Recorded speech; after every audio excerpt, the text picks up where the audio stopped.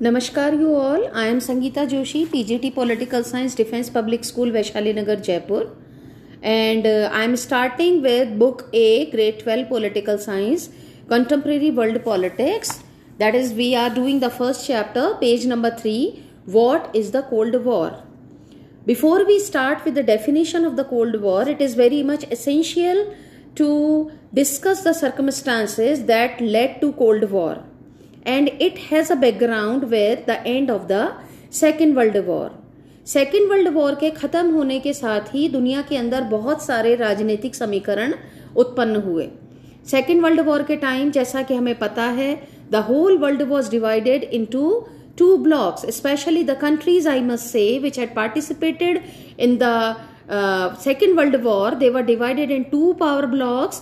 One was elite powers led by the US, Soviet Union, Britain and France, and they had defeated the Axis powers led by Germany, Italy and Japan. And as a result of that, in 1945, America entered the Second World War and they bombarded Hiroshima, Nagasaki, and the Second World War came to an end. अब America का जो ये decision था Hiroshima Nagasaki पे atomic bombarding का, ये जो decision है, there is a group of critics which criticize it. They say it that Japan was ready to surrender. There was no need of this restriction. But there is a group of people who support this. America का ये कहना था इस devastation के बारे में कि ये सेकेंड वर्ल्ड वॉर को जल्दी खत्म करने के लिए हिरोशिमा नागासाकी पे बॉम्बार्डिंग बहुत ज्यादा जरूरी थी. Now we understand this thing that how, in what circumstances and how the second world war came to an end. और सेकेंड वर्ल्ड वॉर के खत्म होने के बाद बहुत सारे अलग अलग तरीके के राजनीतिक समीकरण इंटरनेशनल प्लेटफॉर्म पे आते हैं. As a result of that, the entire world was divided into two power blocks. I repeat, the power was polarized into two power blocks. One power block was USA, the other power block was the USSR. पूरी दुनिया दो राजनीतिक खेमों में divide हो गई थी.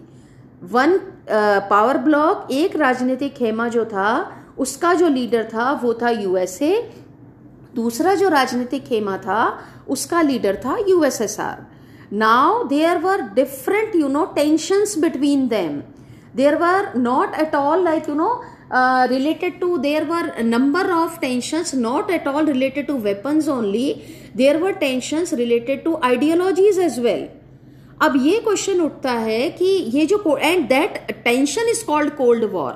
इन दो राजनीतिक खेमे मतलब यूएसए और यूएसएसआर के बीच में जो साइलेंट एक वॉर हुआ करती थी, जो कभी भी एक हॉट वॉर में तब्दील नहीं हुई.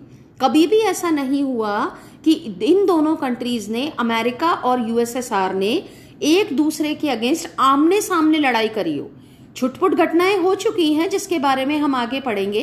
कई बार ऐसा हुआ कि लगता ऐसा था that the whole world was in great tension, that there will be a direct war between these two countries, but there was never. There was simply, it never turned into a hot war in which they used their missiles and weapons. That's why this war remained cold. Now, I am over there at page number 4, in which we are discussing that how is it so that this Cold War remained Cold War and it never turned into a hot war in which direct weapons are used against each other.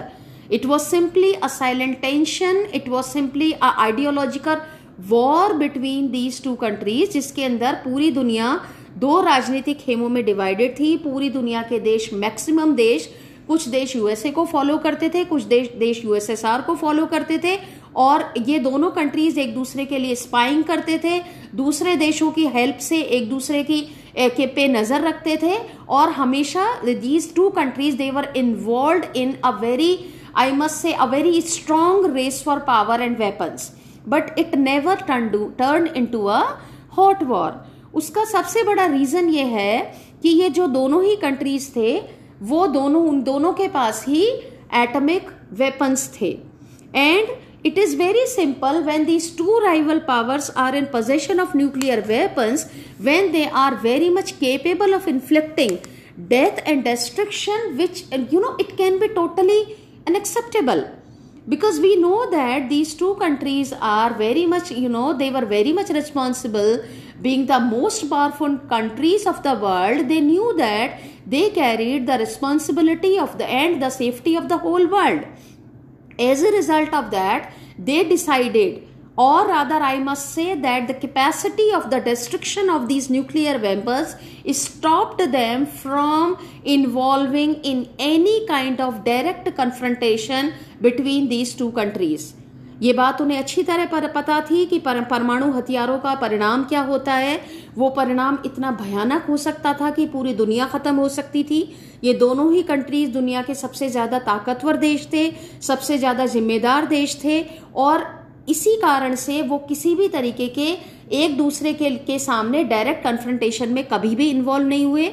उन लोगों के बीच में, इन दोनों countries के बीच में छुटपुट battles हुई हैं, कुछ छुटपुट झड़पें हुई हैं, इन्होंने एक दूसरे की जासूसी भी की, और हर फील्ड में, मतलब सिर्फ वेपन्स के फील्ड में ही नहीं, इकोनॉमिक फील्ड में भी, कई सारे दूसरे इवन एंटरटेनमेंट के फील्ड में, स्पेस प्रोग्राम्स के फील्ड में, हर फील्ड में इनके बीच में बहुत बड़ी प्रतिद्वंद्विता होती थी।